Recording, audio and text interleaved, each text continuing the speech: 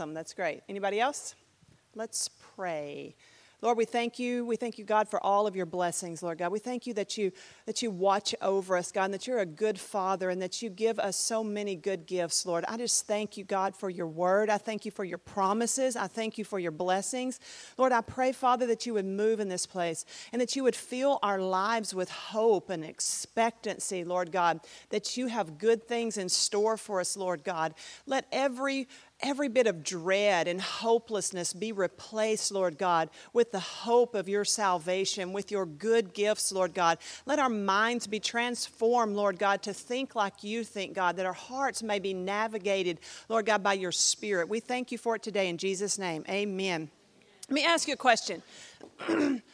How many of you named yourself through a nickname? You changed your name. How many of you named yourself? Anyone? It's funny. I didn't expect there to be, but sometimes there are people who name themselves. They give themselves a nickname and they name themselves, or they go and legally have their name changed to something else. Like, you heard of Joe Stinky. Joe Stinky got so tired of his name. He would go to the store and they would say, "And what's your name?" Or he'd hand them a check and they'd say, "Joe Stinky," and they'd giggle. And so he said, "Gosh, I hate that." So he went and he would go somewhere else and they'd say, "What's your name?" "My name is Joe Stinky." And they go and laugh a little bit, "Joe Stinky," and go on. And then so this went on over and over and over. And for one day, finally, someone laughed when he said his name was Joe Stinky and said, that does it. That does it. I am changing my name. So he goes and he files a petition to the court and he fills out the paperwork and he goes before the judge to be granted. You have to be granted legal. It's a legal thing to change your name. And so the judge said, "You have to have a reason. Why do you want to change your name?" He said, "Well, I don't like it." He said, "Well, what is it?" He said, "Joe Stinky." And the judge snickered. And he said, "Granted, what do you want to change it to?" He said, "Bob. Bob Stinky." It's a joke. Okay, good. Okay, point being, some people make changes that really don't affect a thing. Now we're kind of low. So when we make changes, now that just goes with my name. Now none of us in this room have named ourselves. None of us. How many of you are named after someone in your family? Okay, so we got a name after. You're named at first, middle, or name. You're named after someone. Okay, so we got Michael Eddie Sanders over here. His dad's name was Eddie Elwood. It's like the lesser of two evils. Which were you going to choose, Eddie or Elwood? You know what I'm saying? Okay, come on. Now who else? Who you're named? Shelby, Lynn. So Lynn is a name after someone. And who named you? Oh, we got the namer and the namee right here together. Who else has it? You're named after someone. Michael? There you go. The second. Okay, so you are a second. Okay. Did you carry it with a third? No, you stopped it. No, okay, you don't, no more. Okay.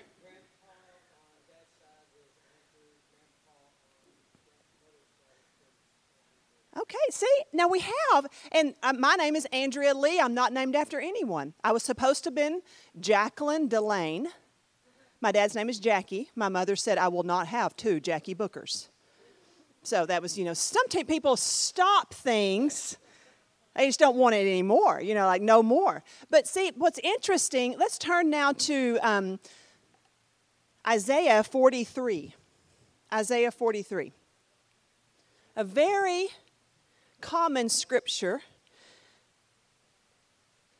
When we talk about names, all of us have our name from someone else, unless we're the rare person who actually, or even more rare. I think it's not common by any stretch of the imagination. I'm trying to find a translation that has that. is that for a kid to name themselves. I mean, how many, you got the hippie parents? They don't name their child. They let them choose a name when they get old enough. Anybody do that in here? I'm going to make fun of you if you did, so just stand. Okay, good. Just letting you know, don't raise your hand unless you can stand the ridicule. But if you did that, you deserve ridicule. Just saying. Okay, so Isaiah 43. But now thus says the Lord, who created you, O Jacob, who formed you, O Israel. Fear not, for I have redeemed you. I have called you by name. You are mine. So when we read that, we understand who is Jacob, Israel, but we know that Jacob was first an individual person, right? He was Abraham, went back, the first patriarch of Israel. He became then Isaac and then Jacob, who wrestled with the Lord at Peniel. And what did God do? Or he wrestled with a man. That's what it says. He wrestled with a man, and he changed his name to Israel. And so now as we're talking about this, we are not referring to the man Israel any longer, are we? We're referencing here in this scripture the nation of Israel. But the point I want to make is the person who formed you, who is responsible for you, did what? Named you. Now, see, that's a very interesting concept that we have to let settle in, because mankind had forgotten who formed them. Because of the fall in the garden, mankind, the whole of mankind, had forgotten who had made them or formed them. And so they had allowed their identity or their name to be called something according to their own understanding with regard to their heritage, their history, which produced their habits. See, your name came from somewhere, but you did not. Your identity came from somewhere. You didn't choose it. Now, that's not to say that the name that you've been given, all the characteristics and the good, bad, and the ugly that are totally a result of your choices have now become a part of the identity of that name, right? But it started with, here's your name. And now all of your choices, all of the good, the bad, and the ugly, that now have become the aggregate of who you are, your name, your identity. Where did all the good, bad, and the ugly come from? Came from your choices, which came from what? Your heritage, your history, which created your own habits as you espoused how someone named you. Now, I hope this is starting to get through, is that your name is your identity. Now, many of us think just because, how many of you remember the year 1800 like it was yesterday?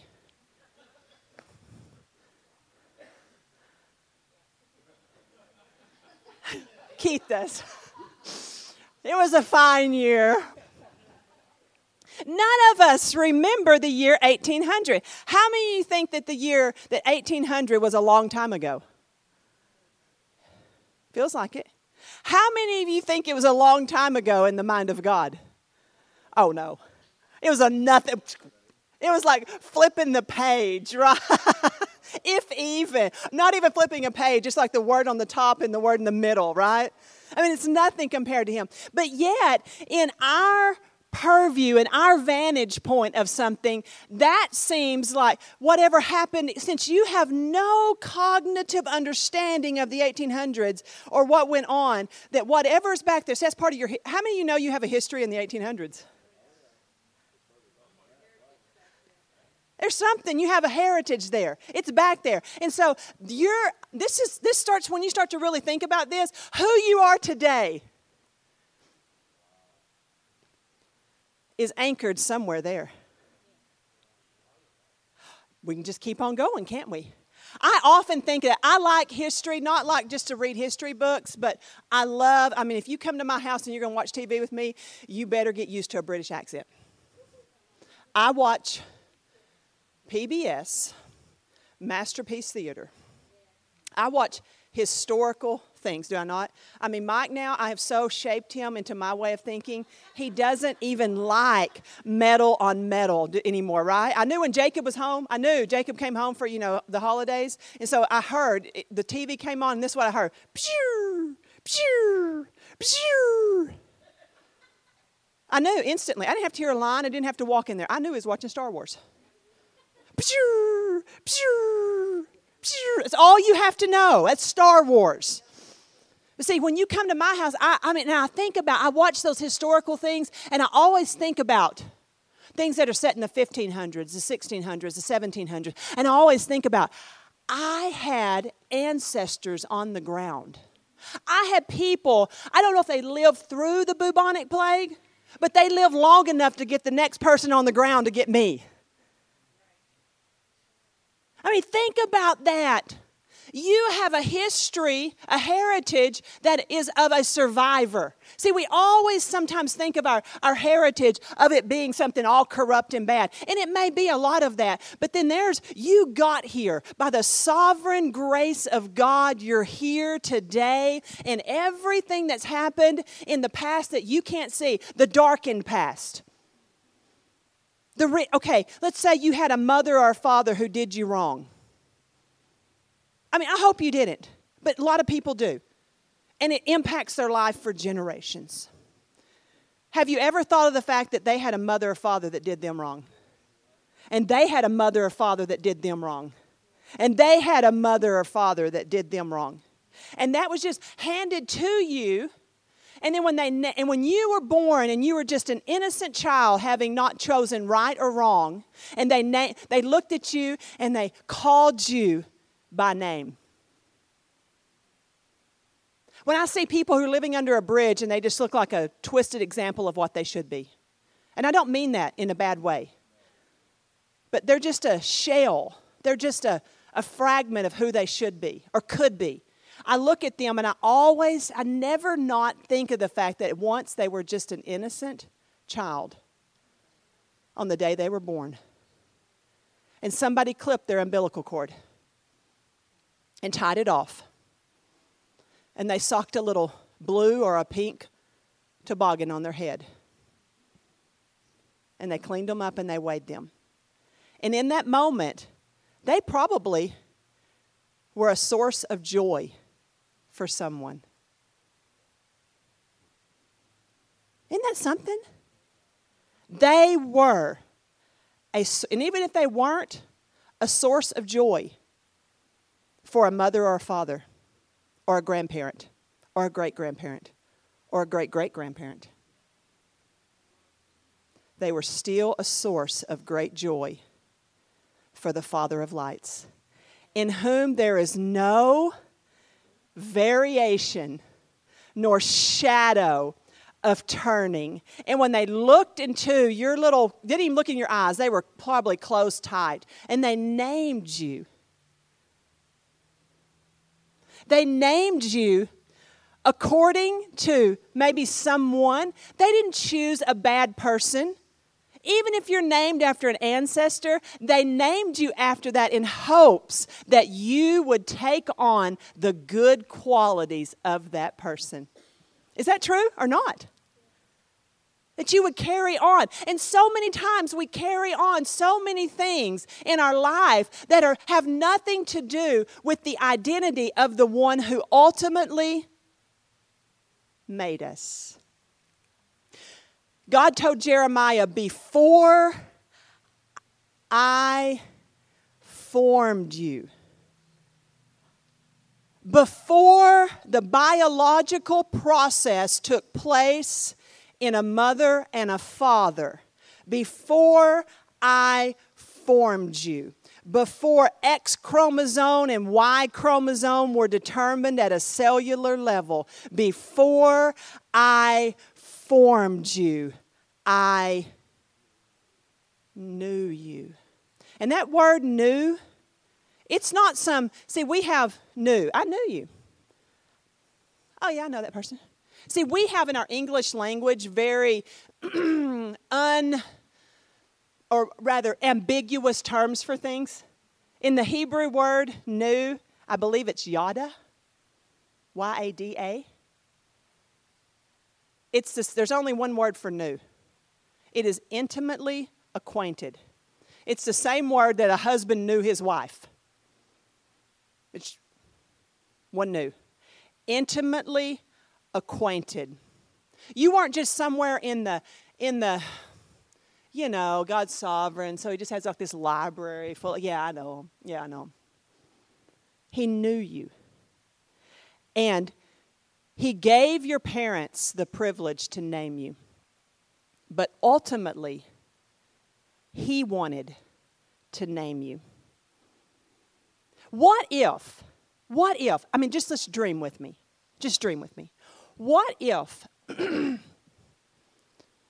on the day you were born, for me it was September the 29th, 1971 at 1:35 in the morning. How many of you know the day? You already know. You already said you're in your mind. Take that. I hope everybody knows their birthday. Even if you don't know the day and the hour, please, God, know their birthday. So here, September the 29th, I have my family of origin. I'm named Andrea Lee Booker. What if, in the mind of God, what if I could somehow step all the way over the heritage and the history of all those generations that brought me to 1971 in the middle of the night, September the 29th. And I could be connected to the one who really formed me. What if I had not been marred or misshapen or misinformed or misidentified by lies, by half-truths, by untruths, by a narrative that said I was not wanted or I was rejected? What if I could step from that day of the day I was born and all of the heritage, the history could be wiped away and I only had one assignment of you are accepted and you are loved? And my name, Andrea Lee Booker, now Sanders, could be attached only to a heritage and a history that says you are chosen and you are beloved. How many of you think your life and your choices might be different? Well, I have good news for you. Enter the gospel. The good news. The good news is that the Bible says in Ephesians that you were predestined for adoption as sons, as children of God. And so when Christ died, he paid the penalty for sin. All of sin, past, present, and future. There was a point in history in Jerusalem in that day that we can mark by historical events. There was a real place, a real time, a real cross, a real man. There were real apostles or disciples at the time. There were a real Roman government. There was a real Pontius Pilate. There was a real Barabbas. There were really two thieves. That was a real place and time. How many of you believe that? The reality is this: at that real place and that real time, the God who created it all, before he said, "Let there be light," he saw that real place in that real time. And he rested on the seventh day because all the sin of humanity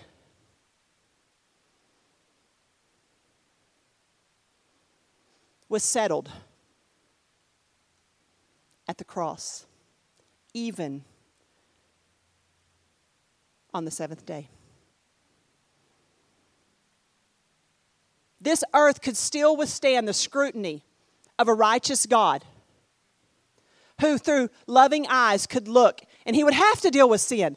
He would have to deal with sin if he was right. He would have to deal with sin. And he did. Before he said, "Let there be light." And so in the real historical, chronological time of human history, Jesus he was born of a virgin. He was fathered by the Holy Spirit. Right? That's Scripture. He was not attached to the Adamic race.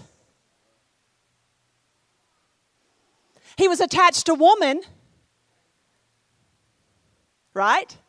But he was not attached to man. Genesis 3:15, God just came storming through right there. And she was overshadowed by the Holy Spirit. And what was conceived in her was of the Holy Spirit, for she had not known a man. And so she had a baby in her, the Christ child, Emmanuel, God with us. Because, as Mike said one day, Dr. blew my mind in service. He said, why did he have to be born of a woman? What'd you say? Because the Creator could not be created. He had to be born. I was like, you ever those moments when he says, I was like, like you're just like, something about that made me feel weird. And he was cool at the same time. It's what we call an epiphany, that my brain's not big enough to really grasp all. I just grasped moments of it, and the rest of my brain went, no. You know what I'm talking about? And so we have that, and we understand that when Jesus died on the cross, all of the sin, can we just let our mind rest on this for a second? All of the sin passed. It had to be atoned for. All the ones who died in Noah's flood, Sodom and Gomorrah, all the Canaanites, the Hivites, all of the ones, the murdering, massacring, every pedophile, every rapist, every criminally insane, all the sin of Charles Manson, Ted Bundy, Adolf Hitler. All of a sudden are y'all just like, it's kind of starting to make you a little bit like queasy?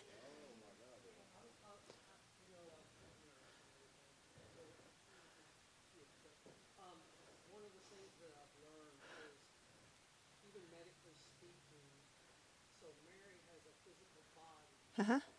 Leviticus says the spirit of the blood is inside of the man.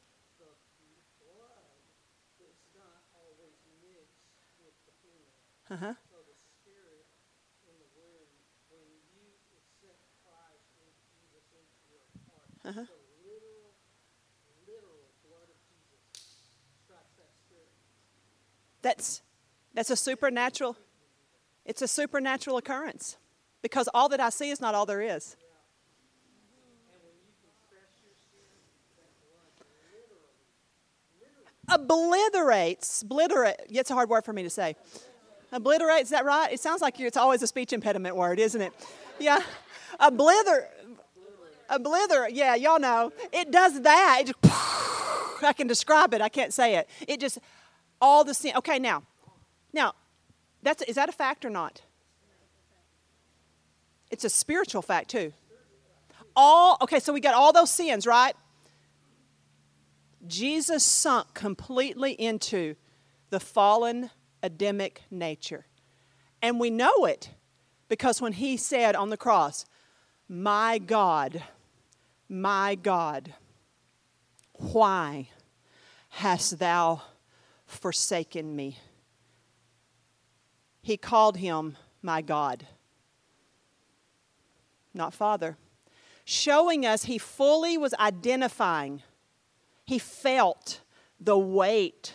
He felt it, the weight of what sin had done, and how he instantly began to see his father as just God, a forsaking God. As he bore every one of your sins. Maybe they were packaged right beside Adolf Hitler's. You see what I'm saying? Do you see how now sin all of a sudden just has on, and now all of a sudden that person who hurt you so badly, and I have to take the same medicine as y'all do. Because I got messed too, right? All the same sin. That one you're holding that you can never, because you feel like to forgive them will make somehow it okay. Somehow I feel like at that moment God said, now you understand why this had to be done, why this had to take place. Yeah. Wow. That's the revelation of the cross. And so all the sin, but it didn't stop. It was past, it was the present sin, it was Pilate's sin, it was Caesar's sin. It was every sin. All sin was dealt with. The future sin, because that includes you, right? All of the sin, even the sin that you haven't committed yet, but you will.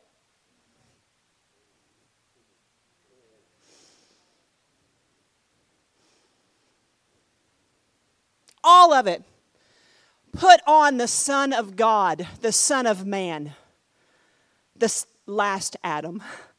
And so how you were tied up in the first Adam and his dysfunction and his deformity and all of his transgression and all. See, that's where your heritage goes back to, guys. See, you're trying to blame your grandpa, your great-grandpa, your great-great-great-grandpa, and you might go back, you might get back to 1800 and even 1700. Some of you who are real history enthusiasts, you might get back to 1500. I can pull up my Ancestry.com and it will take me back to England. I am as English, I should be speaking in the Queen's English right now. I am the most unimaginative person in the world. Mike is exactly the same as me. I was scared when his came back. I was afraid I'd married my cousin.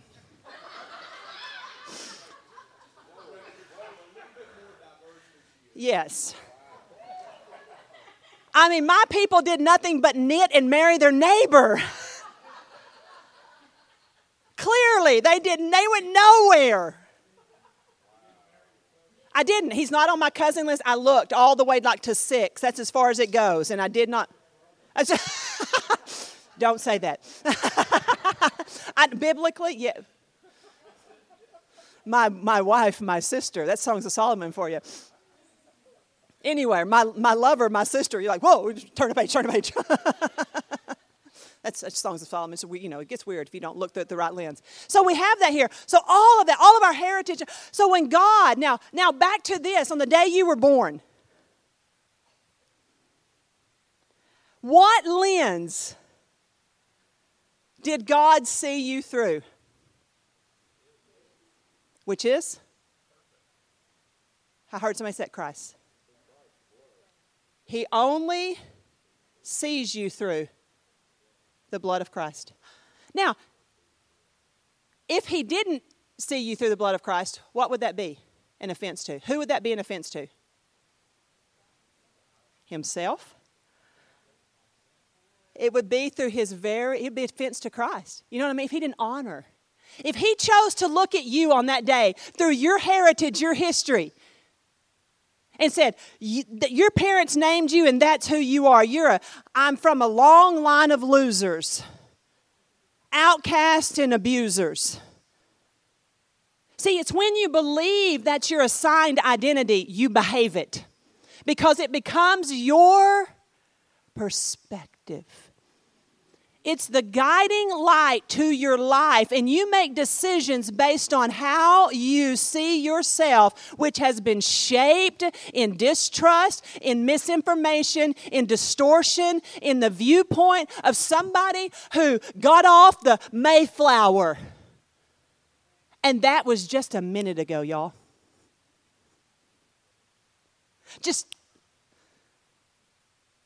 And so it is no big deal for God at the moment you were born to look at you through the lens of Christ and see you only as perfected, complete. and whole. Now, some of you may think, are you preaching universalism? No. See, is every person going to be saved? Is every person already saved and doesn't know it? It's the hope of God that every man would be saved. Because unless you take your measure of faith and assign it to that truth, then you are only going to be living what you believe about yourself. And it's attached to your grandpa, your great-grandpa, your great-great, or your grandma. You see what I'm saying? Then we live that out and we have all these distortions and contradictions in us. And this Bible becomes something that is so... it becomes a list of rules to follow, to take and train our distortion. And it's not. The Bible is a book of promises of a God who loved humanity so much. He came to redeem their distorted identity and to name them. Because the one who made you gets to name you. He names us beloved. He names us whole. He names us highly valued. He names us healthy. He names us beautiful. He names us grace-filled. He names us powerful. I mean, what else does He name us? Why do you think so many times in the Word of God He changes someone's name? To show, I name you. I called you by name. You are mine. See, the preaching of the gospel is not so much about convincing people that they are screwed up. They already know that. The reason people are resistant to the gospel is because we come to them convincing them that they are screwed up and we are not. Is that not true? And then people are like, you screwed up. I see you. And so they start to do what I would do, right? Logically. So you think you're not screwed up and you think I am? What am I going to do now? I'm going to park myself outside of your house and I'm going to watch how badly you screw up. I'm just pointing to Shelby, for instance. You see what I mean? Have you ever gone to that combat with somebody? Of course you have. You're screwed up and you need Jesus and you're not screwed up? Because we don't really understand what makes us not screwed up. We think our behavior, that we can follow a scripted set of rules, is what makes us not screwed up. See, that was never what made us not screwed up, because if we could get unscrewed up with just rules, the law would have worked just fine. And it didn't, because you were screwed up to your core. You were screwed up all the way to your Adamic beginning. So the problem has never been your grandpa, your great-grandpa, your grandma, your great-grandma, your great-great-great-great-great, not right. Your problem has been me, because I was born in Adam. I'm looking around my grandparents and all their dysfunction. I'm looking at Adam and Eve, mom and dad. Just dysfunctional mom and dad. Dysfunctional parents. That's right. When I came, the good news is now I have been introduced a new heritage, which is going to bring about a new history, which is going to bring about new habits. We call those behaviors, our daily. And all I did is I came to the place where I stood in a Baptist church at Vacation Bible School at 11 years old, and a preacher introduced me to the gospel. He told me that we all had sin in our lives. In the way an 11-year-old would understand it, that we all had been sinners because we were born in a world of sin, connected all the way back to the original sinners who were Adam and Eve. And the only way to be free of this original sin, and the original sin not only of Adam Adam and Eve, but even the sin that I have partaken in willingly and do so every day, that I now have identified myself as a sinner, and that the only way to be free from that was to receive the free gift of Jesus, of God, who sent His Son in the form of Jesus Christ, who died for my sins along with all the sin of the world, past, present, and future. And if I put my faith in the completed sacrifice of Jesus Christ, that then I could be born again with a new heritage, a new history, and I could be assigned a new identity and receive, there's a new name written down in glory, and it's mine. And I could now bypass all the crap that I called my house, and I could step and I could move into a new household called the household of faith, and I could be solely and completely there.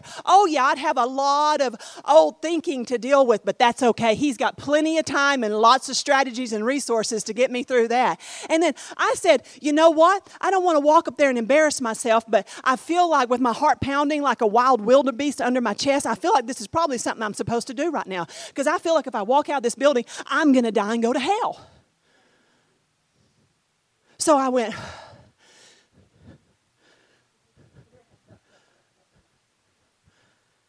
and I grabbed a pastor's hands and I repeated the simple sinner's prayer.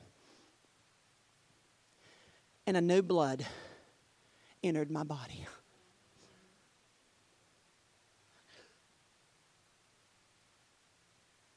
And I was changed.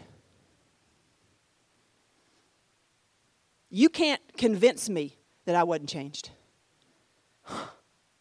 I went back to my seat going, because I just had this, not everybody gets a vision like that, but I just had this whole floating up to the ceiling vision. I thought everybody did, because I had never been saved before.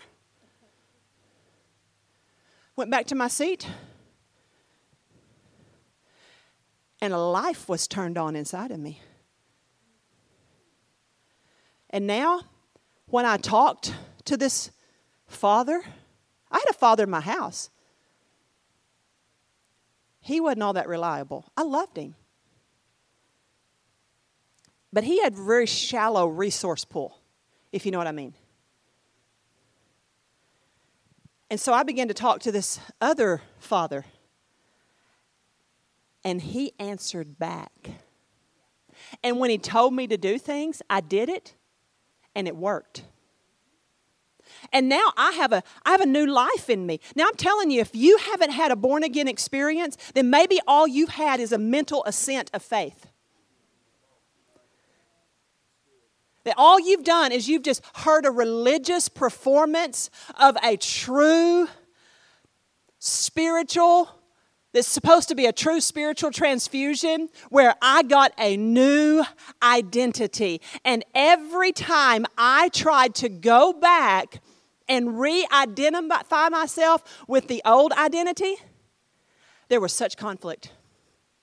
I was ruined to be the kind of sinner I once was. How many know what I'm talking about? I'm just going to go back and do that. I think I remember that being fun.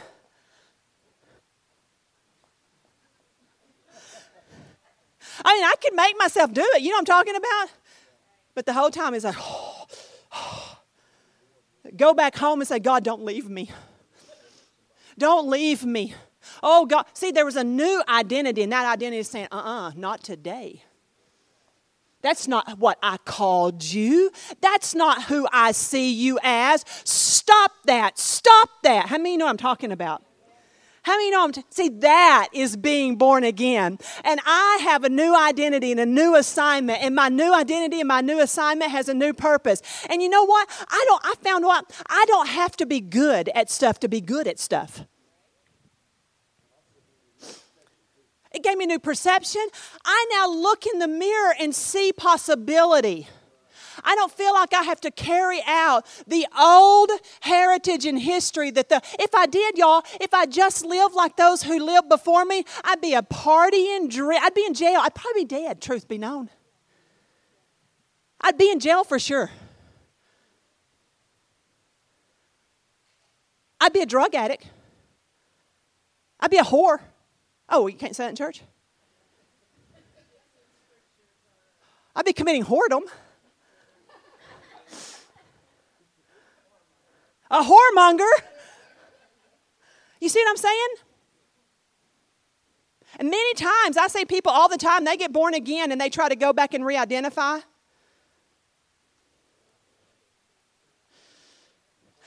Turmoil. I want to tell them, if you would stop trying, you can't go back to that life of sin. You'd be better off to have never known than to know and try to go back and rehash out some old life that you want, that you said you were giving up. Because when you said, Jesus, I give my heart to you, he meant it.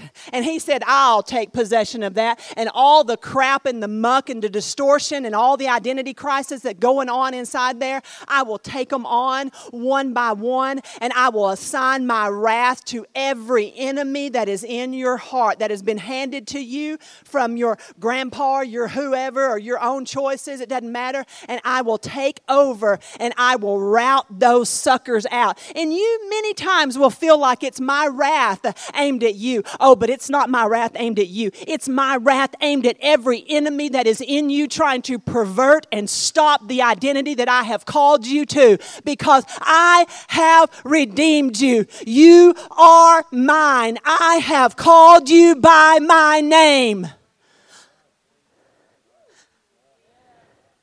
So you just go ahead and try to fall off into sin, and it'll hurt like hell. How many of you would let your kids go and fall off into sin without you trying to stop them with everything you have within your power? I've told my kids that. I didn't care. They might want to go into sin, but I made them scareder of me than they were of anything else. I said, if I find out you're in a beer joint, I will be the crazy mom in there. You don't know embarrassment. Lainey one time had a boyfriend I didn't approve of. It was just a wrong relationship. I was over there weeding my flower bed, and she was out there talking to him in his flatbed redneck pickup. That wasn't in my vision for him, for her. You know what I'm talking about? I'm weeding my flower bed and praying. God, I pray that you break up this relationship. And just, you know what I'm doing? You know what the Lord told me? Instantly. He talks to me, and I hear him. He said, I'm not going to do anything that you're not going to do. He said, this is under your jurisdiction, not mine. He said, if you want to stop it, stop it. I've given you full authority to do so. Stop trying to abdicate your responsibility and push it off on me because you don't want to look bad. I still had weeds in my hand. I'm talking about weed, like a big, because you don't want to lay them down, so you got to pick them back up. So I'm just gathering these weeds and that root and dirt. You know what I'm talking about? Lainey still remembers this day. I mean, I just all of a sudden took hold of something. Something took hold of me. I remember. It's always like God's going, remember who you are. I stood up and I went, I had this in my hand. I'm a real flamboyant kind of a talker. So Lainey says, Mom, I remember that day you were slinging weeds and dirt. We're going everywhere. I walked out there. I said, you, get out of here right now. Get out. I had these weeds in my hand. So the dirt's just slinging, you know. I said, you, get out of my property right now. Don't ever come back. Do you understand me? That boy's like, he's 17 years old. What? I said, I told you to leave and leave now. Never come back here again. Never. Do you understand me? You leave and you leave now. That's what I did. Boom, those big pipes burst open and he tore out my, and Lainey was going, get in the house. Still got the weeds in my hand. You get in the house. See, in her mind, she thought I was whipping them with weeds. Mom, you know that day, because, you came out there and you were hitting us with weeds. I never hit y'all with weeds. That might have been that's how she saw it. She goes to her room. I put the weeds down at this point. I went in there and I said, I will not see you give over your destiny to something that is beneath you. This is how you'll live when you live in my house. And I'll tell you one thing. If you want to leave this place and go find your life with him, you do so now. But today is the day you make your decision. I'm staying here.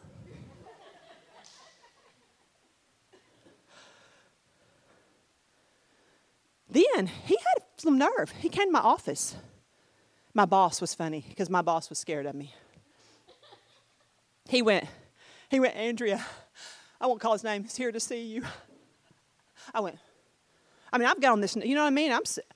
You switch something in me, Katie, bar the door. He came and sat down in my office. He said, I want you to know, I'm still going to see your daughter, and I'm going to go to your church every Sunday.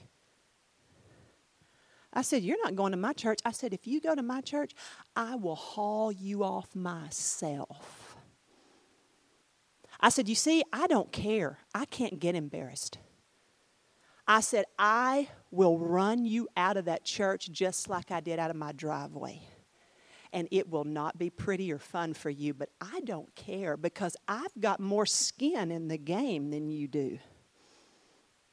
And I said, if you want to go to church, I said, you could have gone to church to past 10 years. I said, you pass 15 churches before you make it to my church. If you wanted to go to church, you could go to any one of those. I said, I'll tell you what, if you really wanted to go to church, you would go sit by your mama on that pew where she's been sitting for the last 20 years by herself.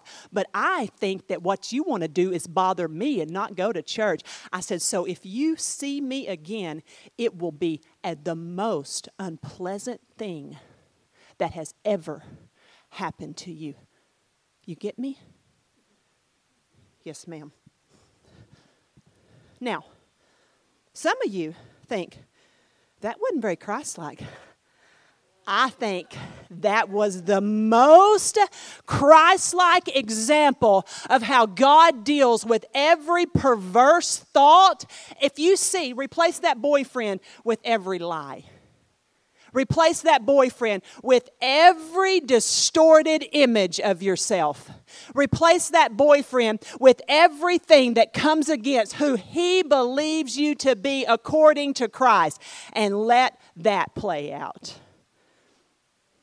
And he was willing to go take stripes for your healing because when he sees sickness in you, don't let the devil pervert the very glorious God by saying somehow he gets glory by you suffering. Would you get glory by seeing your children suffer? How many of you, honestly, parents, if your children, your 9-month-old, 1-year-old, 5-year-old baby was suffering with cancer, how many of you would raise your hand and you would say, if I could take that from them, I'd take it in a second? See? You think that you're more righteous than God?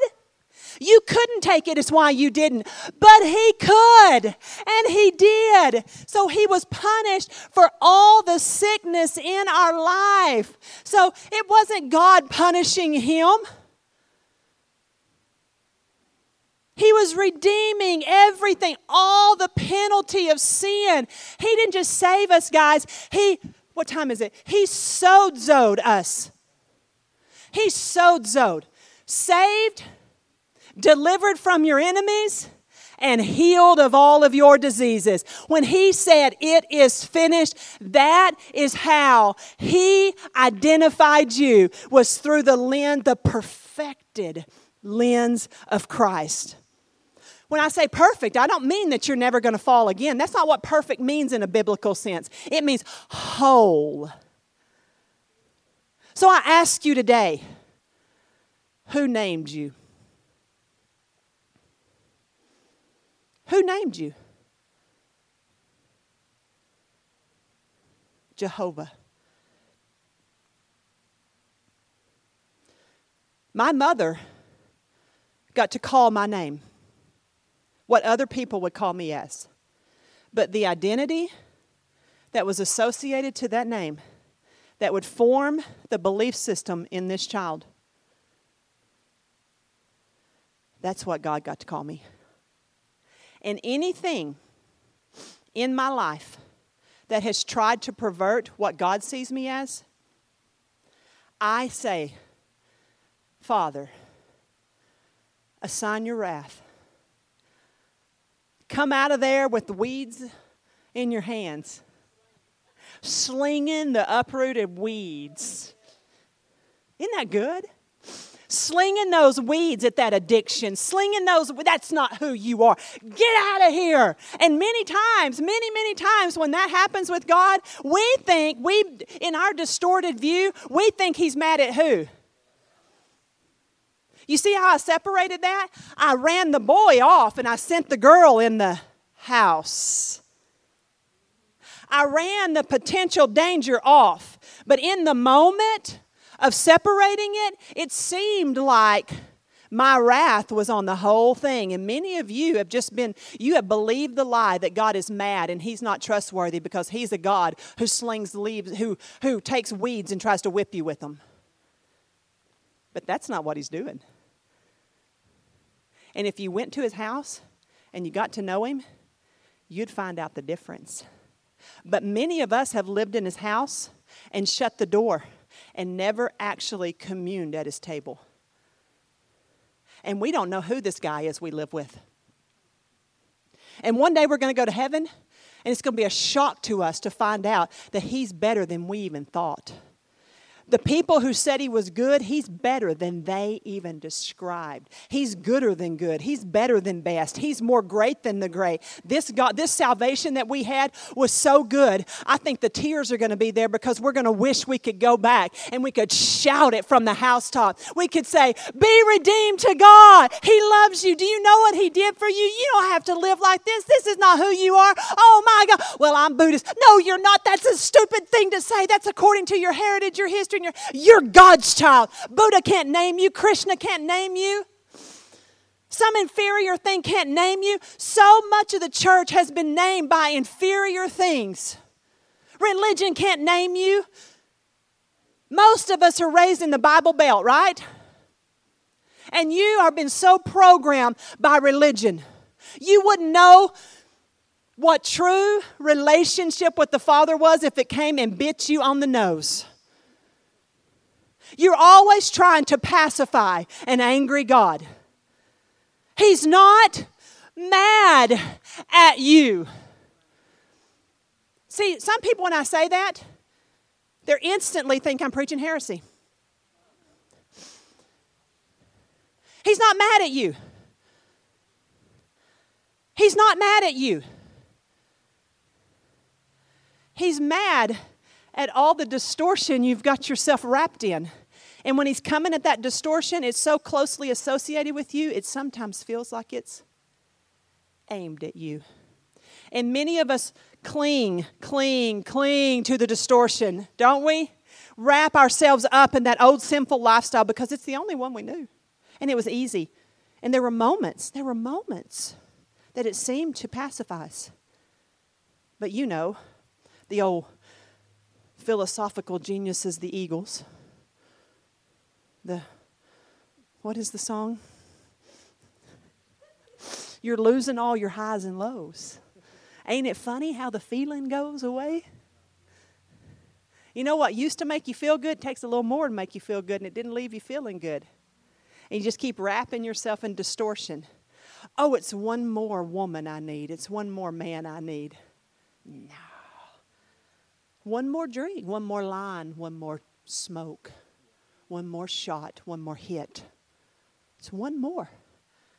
Because all you're trying to do is outrun a history or a heritage that was assigned to you by an inferior voice.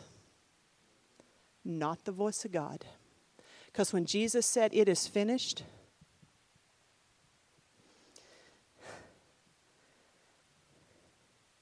as Joel says, in one fell swoop. I don't have that kind of stride. He redeemed the years that the locust, that the caterpillar, that the destroying locust ate. And if you know anything about locusts, you study that out. That is the different levels of a locust swarm. They will eat the fruit off a crop. Many of you don't even know where the fruit was eaten off of your heritage. It was so far back in the past, you have no idea. You've never actually seen your bloodline lived in fruitfulness. Ate the fruit off the crop. Then the next layer would come in and they would eat the leaves. Then the next group would come in and they would eat the stalk. Then the next group would come in and they would devour the very root system.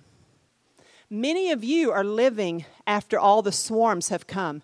And in one moment, he said that he would restore the years. So when I said, Jesus, I receive you as my personal Lord and Savior, he restored the years. He redeemed my innocence. It was as if he put me back in a garden with another Adam, a last Adam, and all of my going forward was from his loins and not from the loins of that old Adam. And I was completely new. But the only problem is I still had a lot of performance issues of an old habits that were in my life. And so all of those things had ingrained as enemies. And God went to work on them one by one by one by one, doing battle with them, pulling the weeds and slinging it around until he finally got that flatbed truck chased out of town. And then when they tried to come back and they showed up at his office, he said, I dare you. I double dog. I want you to try to come after her because I want to bury you. Ultimately, I did. When that boy came in that office, I wanted him to show up at my church. You know why? I wanted to finish it. Now, some of you don't have my personality, and some of you do. You know what I'm talking about? Some of you do. Some of you know exactly what I'm talking about. I would have had no trouble at all. I have this ability to completely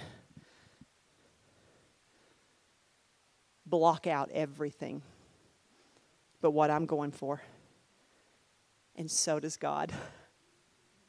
He loves you that much, guys. He has called you by, that's how he identifies you. So when you're sunk down in the quagmire of sin, wondering, oh, just a few more weary days and then, no, there's no weary, come on.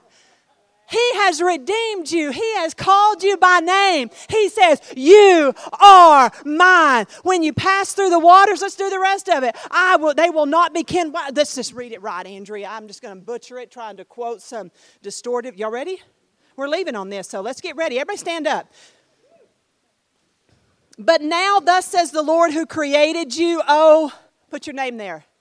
Andrea, you do it. But now says the Lord who created you, who formed you, say it again, Andrea. Fear not, I have redeemed you. Picture him chasing that boyfriend off. I have redeemed you. I have called you by name. You are mine. When you pass through the waters, I will be with you. And through the rivers, they will not overwhelm you. When you walk through the fire, you shall not be burned, nor shall the flame kindle upon you. I am the Lord your God, the Holy One of Israel, your Savior. Now, if you can get any sin past that, then you're welcome to. But I double dog dare you to try, because he'll come after it with vengeance is mine, says the Lord. I will repay. And he did on Calvary when he said, it is finished. Lord, help us to know whose we are. Let us only identify ourselves by your blood. In Jesus' name we pray. Amen. Okay.